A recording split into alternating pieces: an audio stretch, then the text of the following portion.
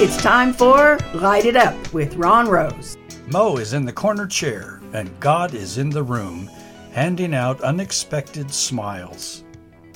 A few years back, I was at the mall, resting in the food court, watching people. It was impossible to take my eyes off a youngster at the table to my left. He was going ballistic. It was a first-class, all-out hissy fit, all about him. With crinkled up face, flapping arms, he screamed, "No, I don't want that, no!" And again he stomped his feet and yelled, "No!"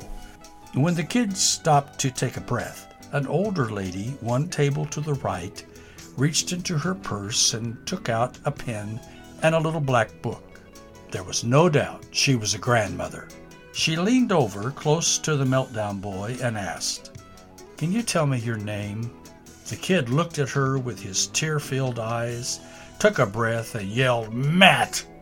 The lady opened her black book, carefully wrote down M-A-T-T. Meltdown Boy watched her write and then demanded, "Who are you?" "I'm in Santa's Secret Service," she said. "I'm taking the names of children who are being mean and ugly. Now, what's your last name?" No, I'll be good. I promise," he protested. "I'm sorry. I'll be good. I mean it. I'll be good." The lady smiled at the boy's mother and slipped her black book back in her purse. 'Tis the season for blessing and giving and surprise. It's not the time for whining and complaining and tantrums. Truth is, God is in the room, and He already knows your name. Thank you, Abba, for little things that make us smile.